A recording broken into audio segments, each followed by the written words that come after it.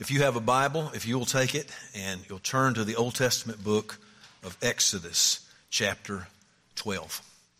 I'm going to read verses 1 through 14, and then we'll skip down and read a few other verses. So I hope you'll have a Bible open. I hope you'll follow with me. Exodus, chapter 12, beginning at verse 1. The Lord said to Moses and Aaron in the land of Egypt, "This month shall be for you the beginning of months. It shall be the first month of the year for you. Tell all the congregation of Israel that on the 10th day of this month every man shall take a lamb according to their father's houses, a lamb for a household. And if the household is too small for a lamb, then he and his nearest neighbor shall take according to the number of persons. According to what each can eat, you shall make your count for the lamb. Your lamb shall be without blemish, a male, a year old. You may take it from the sheep or from the goats. And you shall keep it until the 14th day of this month, when the whole assembly of the congregation of Israel shall kill their lambs at twilight. Then they shall take some of the blood and put it on the 2 doorposts and the lintel of the houses in which they eat. They shall eat the flesh that night, roasted on the fire with unleavened bread and bitter herbs. They shall eat it. Do not eat any of it raw or boiled in water, but roasted, its head with its legs and its inner parts. And you shall let none of it remain until the morning. Anything that remains until the morning you shall burn. In this manner you shall eat it with your belt fastened, your sandals on your feet, and your staff in your hand, and you shall eat it in haste. It is the Lord's Passover.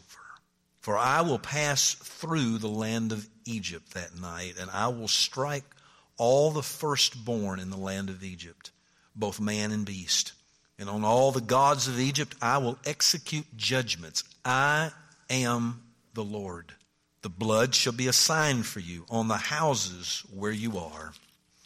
And when I see the blood, I will pass over you, and no plague will befall you to destroy you when I strike the land of Egypt. This day shall be for you a memorial day, and you shall keep it as a feast to the Lord throughout your generations, as a statute forever. You shall keep it as a feast." Now if you'll look down at verses 26 and 27. "And when your children say to you, 'What do you mean by this service?' you shall say, 'It is the sacrifice of the Lord's Passover. For he passed over the houses of the people of Israel in Egypt when he struck the Egyptians, but spared our houses.' And the people bowed their heads and worshiped." Now look at verse 29. "At midnight the Lord struck down all the firstborn in the land of Egypt, from the firstborn of Pharaoh who sat on his throne to the firstborn of the captive who was in the dungeon, and all the firstborn of the livestock. And Pharaoh rose up in the night, he and all his servants and all the Egyptians. And there was a great cry in Egypt, for there was not a house where someone was not dead. And then he summoned Moses and Aaron by night and said, 'Up, go out from among my people, both you and the people of Israel, and go and serve the Lord as you have said. Take your flocks and your herds as you have said, and be gone, and bless me also.'" This is God's word. Let me pray. Father, I'm aware that to read these words in public today can be scandalous. Some would say we must never read anything like this, certainly in the presence of children, certainly those who have deep sensitivities.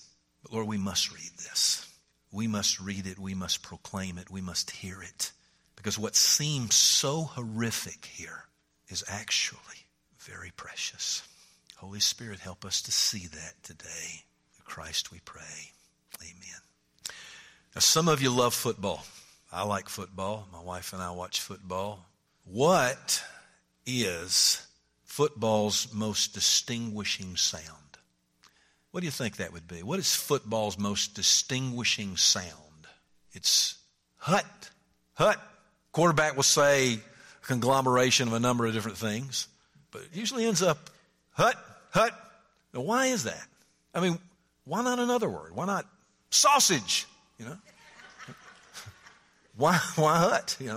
And here's the thing. Nobody knows why. No, nobody knows why. In fact, I was reading about this week. Former quarterback He said this. He said, I've shouted hut more than 10,000 times during games and practices. I've been hutting my way through football for 55 years, but I have no clue as to why. They don't know. But it's a distinguishing part of the game. It's hardly ever a game you can imagine without the word hut being used. And I think about this. I think, there are some who go through life never knowing, never understanding the rationale or the real story behind certain teachings and practices within the church. There's some people who come to church, or they've been to church before, maybe a few times, and they see some things. And they wonder, why are they doing that? I remember a few years ago, we were praying for some folks at the front, and we had the bottle of oil out, we anointed them on the head, and later that week I got a phone call. What were you all doing? What were you all doing? As if it was some weird thing. And I guess it was to them. It was a little weird to them. So there's things that happen in church, practices that take place that sometimes we really don't understand the real story. What's happening here? And I think about that especially today, because at the end of the service, we are going to partake of the Lord's Supper together. Many of you understand, I'm sure. Many of you understand all the details about it, and you appreciate it, you value it. But by the time we get to this place in the service, I hope that all of us can have, by God's grace, a better understanding, a greater appreciation and value for the symbols that we will be taking. Now, we are at the place in the book of Exodus where, man, the engines are roaring. I mean, it's getting ready to happen. God is committed to delivering his people, getting them out of Egypt, and bring them to himself that they might serve him and bring them into a new land. But you remember, Pharaoh has refused to let the people go.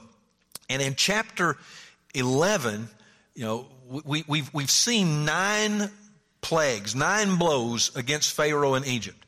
God is doing his signs and wonders to show them that he is the Lord, not the false Egyptians' gods, but he and he alone is the Lord.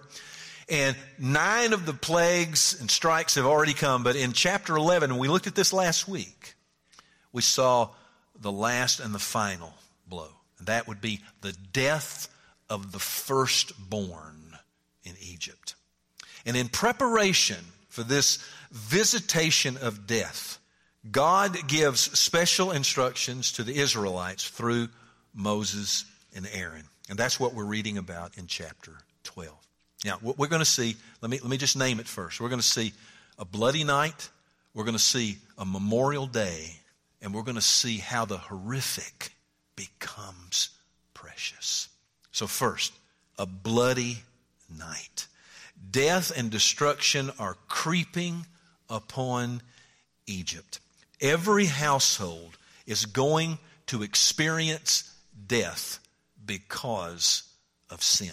Every household in Egypt is going to experience death because of sins. The Egyptians, you'll remember, are going to experience the death of their firstborn. Remember, the firstborn male child, or it might also be among the animals. It's going to be from the top, from the Pharaoh all the way down to prisoners in the dungeon. Every household is going to be tasting death. It's horrible. But what about the Israelites? You see, all of the previous plagues have left the Israelites unscathed. You remember? God protected them. Nothing going to happen to them. It's going to happen to the Egyptians. So it must be absolutely shocking for them to hear that their firstborn is also under the sentence of death. How'd that happen? I mean, we're okay with the Egyptians. We're okay with God pronouncing their firstborn to die.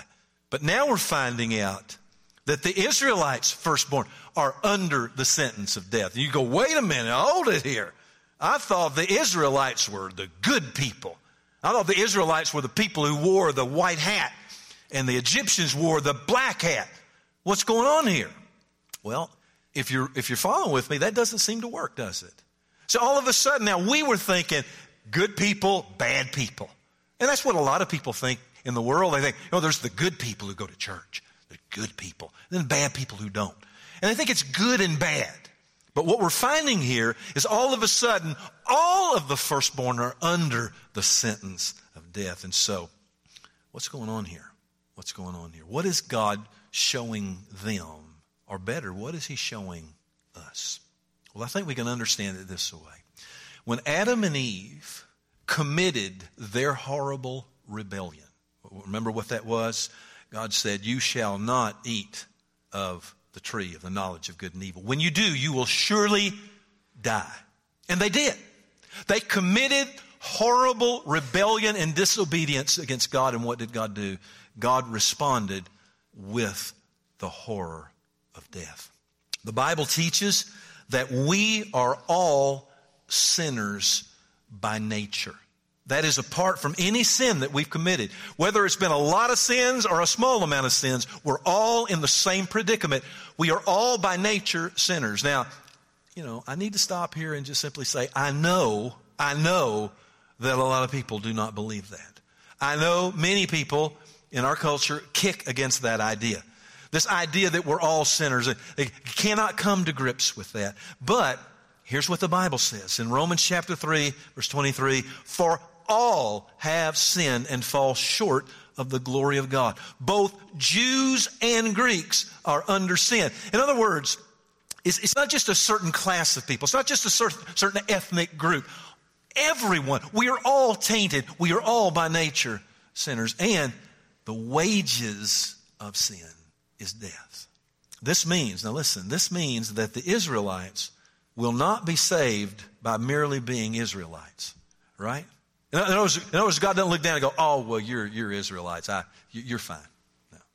They're not going to be saved just because they're Israelites any more than any of us are going to be saved because we're good. How will they be saved? How will we be saved? They must trust God's provision. That's what we've been reading about in chapter 12. What is God's provision? Well, it goes like this. Each Israelite must take a lamb without blemish. And here's what they had to do. They had to pull its neck back and slit its throat and drain the blood. Now, let's just state the obvious. That's a little uncomfortable for some of us. I remember I used to deliver tomatoes when I was probably about, 9, 10 years old.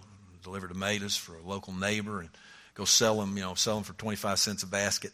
I'd go through the subdivision, and for the life of me, I can never remember a lamb chasing me out of the yard.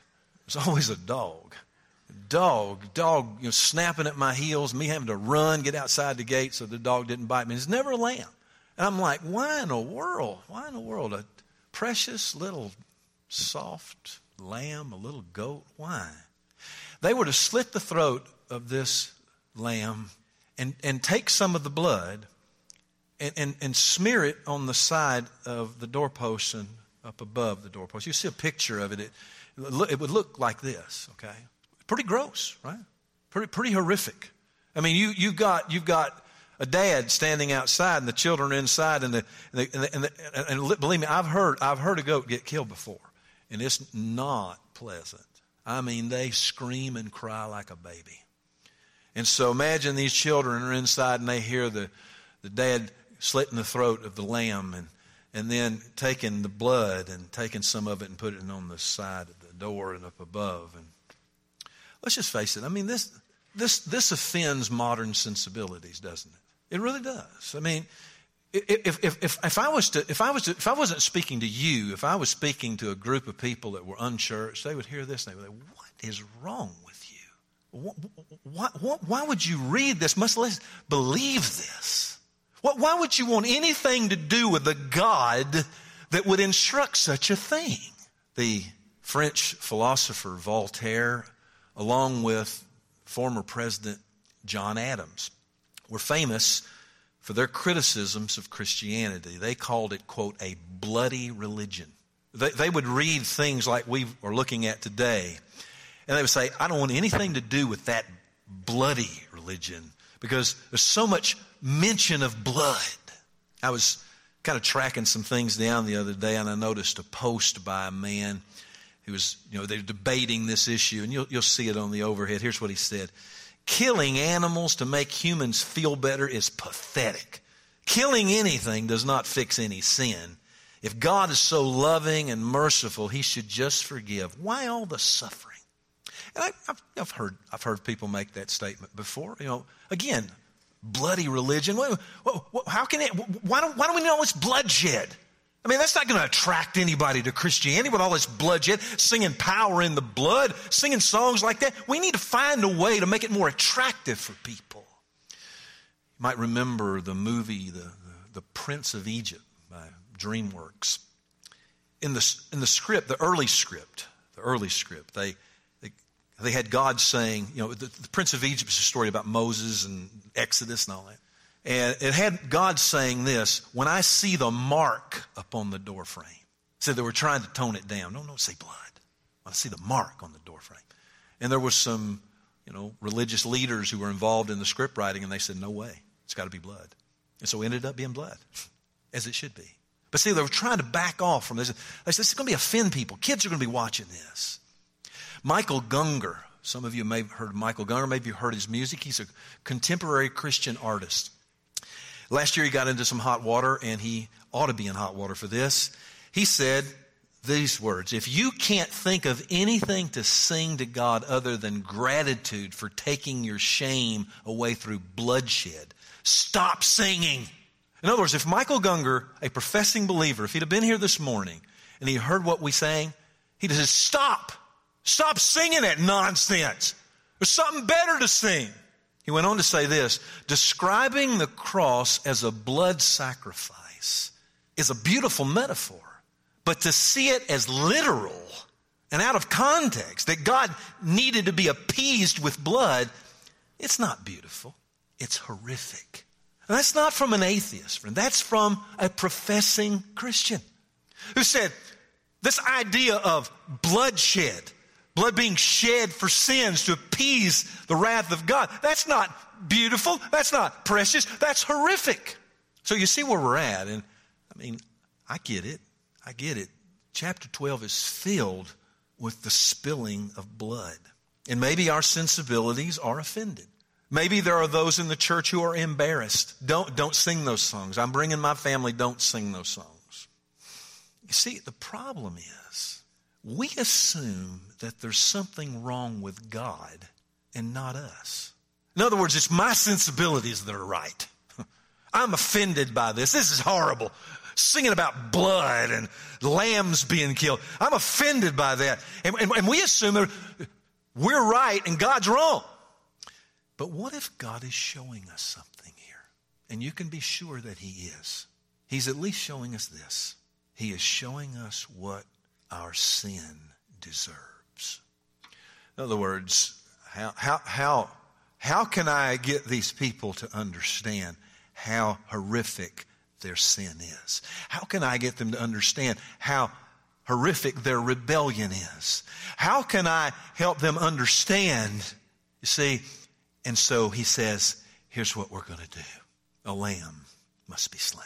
Blood must be shed in order to show them what their sin deserves. See, blood symbolized two things. One, it symbolized the life of the victim. In other words, when we say that Jesus shed his blood, we could also say Jesus gave his life. It's the same thing. And I say that, I need to say it because I actually had a family leave this church. They left this church because they said I didn't talk about the blood enough.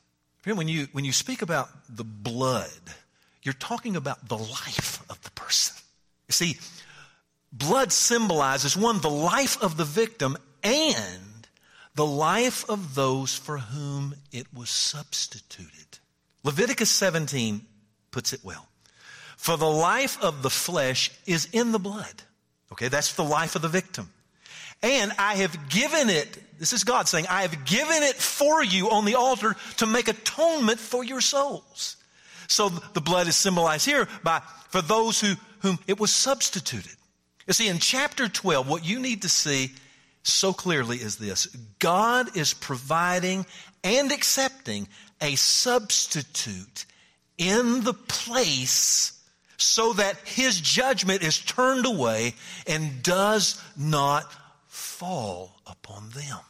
See, their firstborn would not have to die because a lamb died in their place. And as God said, I will pass through Egypt. As he passed through Egypt in judgment, he would pass over every blood-marked house. Think about it. God is passing through Egypt. He's passing over Egypt in judgment, and he comes upon a door with blood on the sides and the lintel. And what would he say? Well, in effect, he would say, someone has already died in this house. Someone's already died. The penalty has already been executed. So every household in Egypt experienced death because of sin. The Egyptians experienced the death of their firstborn. The Israelites experienced the death of a substitute. And we're attracted to this more than we realize. Oh, some will say, this is horrific. I'm a little nervous about this kind of stuff. Listen, we're more attracted to this than we realize. Over the years, Catherine and I have had the pleasure of watching movies with our grandkids. And when they were younger, we would often watch movies that portrayed someone giving their life for another. And one movie I thought of this week that does this pretty well is the Disney movie Frozen. You'll remember that Elsa is about to be killed by Hans when Anna, her sister, bravely steps between the two of them, then freezes solid, protecting Elsa. And Anna had the choice of seeing her own happiness or sacrificing herself for the happiness of her sister. That was, again, someone laying down their life for another. And isn't it interesting? I've always found this amazing. Hollywood cannot find a better example than the one that's already given in the Bible.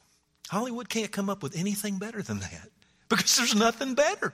Jesus said, no greater love, no better example than for one to lay down his life for another.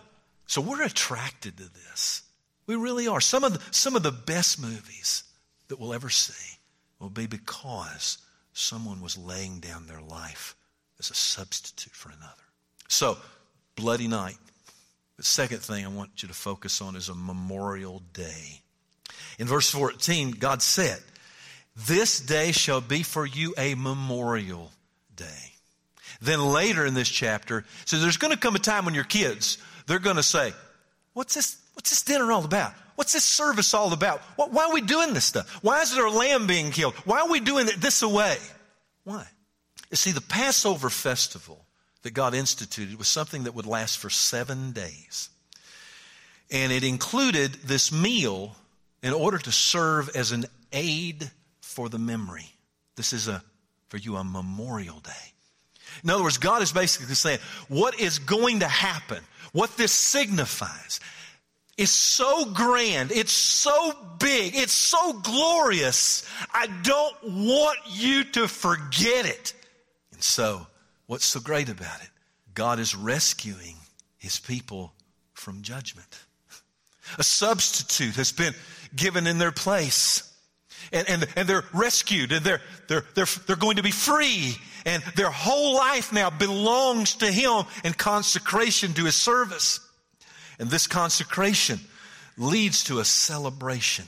What that's going to sound like on the radio, but anyway, we'll worry about that later. You would think, right? You would think that all of this goodness that God has shown would lead to a celebration, right?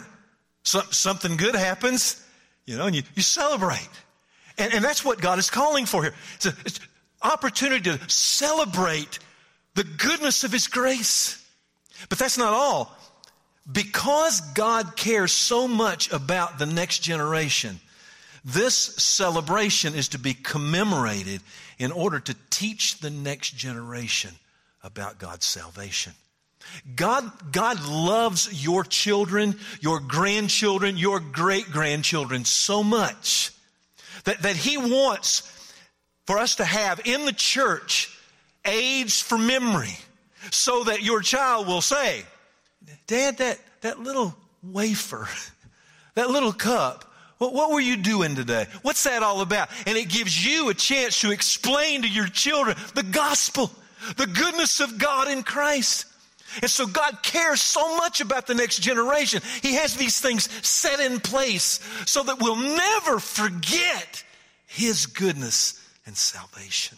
So there's a bloody night and a Memorial Day, but then I want us to focus the last few minutes on this, and that is how the horrific becomes precious.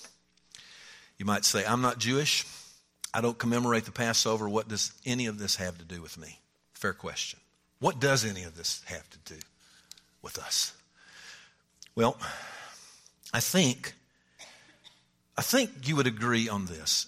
It's at least interesting, the following things I'm going to share with you. You'd have to go, okay, that is interesting. For example, John the Baptist in the New Testament, in the Gospel of John, saw Jesus coming. John had some disciples standing with him, and he looked at Jesus and he said, Behold, the Lamb of God who taketh away the sins of the world. Empty statement? Or was it saying something? Oh, it was saying something. Behold, the Lamb of God. Or to say it this way, behold, the Lamb that God has provided who takes away the sins of the world. We sang it this morning. One of the songs we sang, we said, Jesus, you are the Lamb of God. That's where that came from. Well, it's kind of interesting. In light of what we're looking at, that's kind of interesting. But then, you might say this is interesting as well. See, Jesus' last meal with his disciples took place during the feast of the Passover. At that meal, Jesus would show his disciples why he came, and he would show them in terms that they would eventually recognize. See, they knew their history, and they celebrated Passover every year. They knew what we're looking at today. They knew it like the back of their hand. And so they celebrated Passover every year. But this time would be different. On Thursday night before the crucifixion, Jesus would hold up the bread and then the cup. And he would say these words, This is my body. This is my blood. What is Jesus saying? In light of Passover week, what is Jesus saying? He is saying, I have come to deliver you. I am your substitute. I am the lamb that God has provided. And this is just crazy interesting to me. Josephus is a Jewish historian writing about these times. He said, during Passover week, the Passover lambs were being killed on Friday at 3 p.m., which is precisely the time that Jesus was hanging on the cross and died. And then I think we'd have to say, this is interesting as well, that the Apostle Paul would say in 1 Corinthians chapter 5, for Christ, our Passover lamb, has been sacrificed. It's interesting. It's interesting. It sounds like to me that everything that we're reading in chapter 12 is pointing to something. It appears to me that everything that we're reading, all of the bloodshed, all of the animals, all the sacrifice, all are pointing to the Lamb of God. And we better be thankful it is. Because the judgment on Egypt was a preview of the judgment to come upon all humanity. The wages of sin is death. The judgment that we're seeing in the book of Exodus is just a miniature preview of the horrible judgment that is coming upon all of humanity. And what we need to see, God saved Israel in Egypt through the sacrifice of the Passover lamb. God now saves and delivers through the substitutionary death of Jesus, the Lamb of God.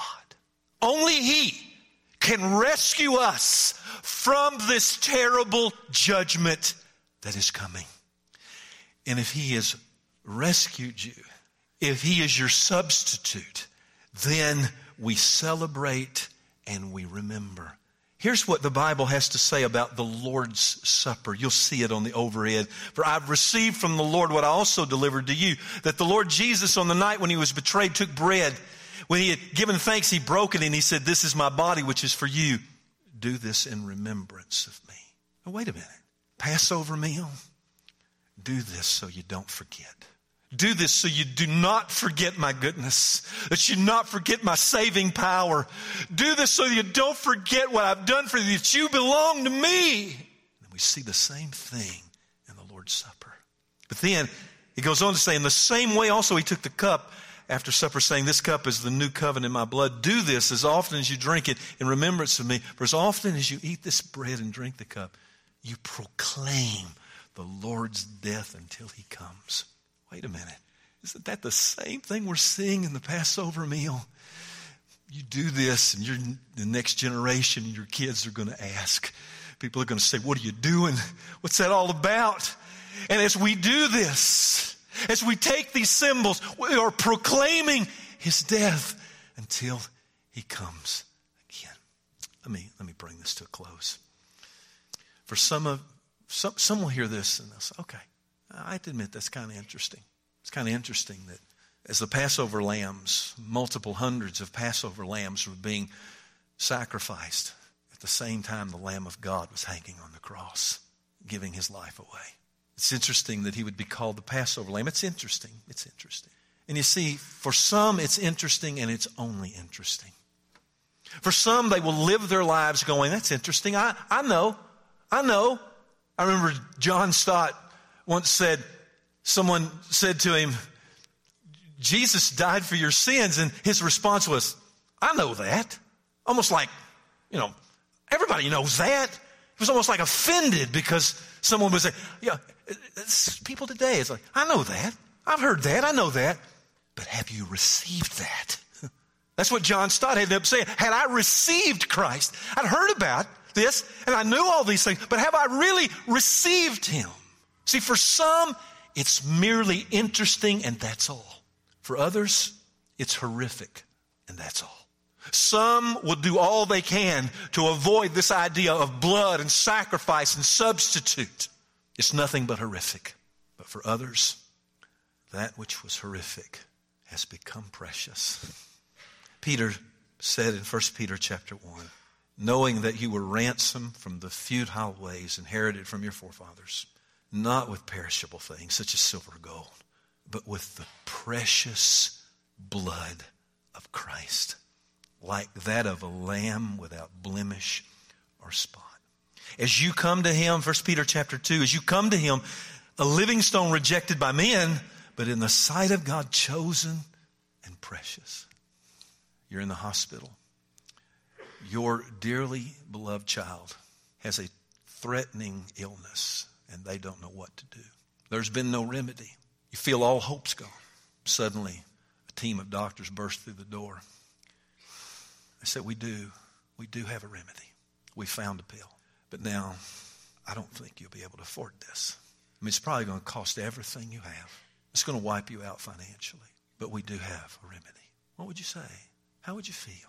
Wouldn't you probably say, I don't care. I don't care what all this costs. And then when they give it to you, how would you feel about it? Would you just say, that's interesting. Sure interesting. No. I think you would say, this is so precious. This is so precious. Friends, Jesus is far more than merely interesting. The shedding of his blood for some is horrific. But for those of us who know him as our substitute, for those of us who have received him, he's precious. How about you? What is he for you? May you see him and count him as precious today.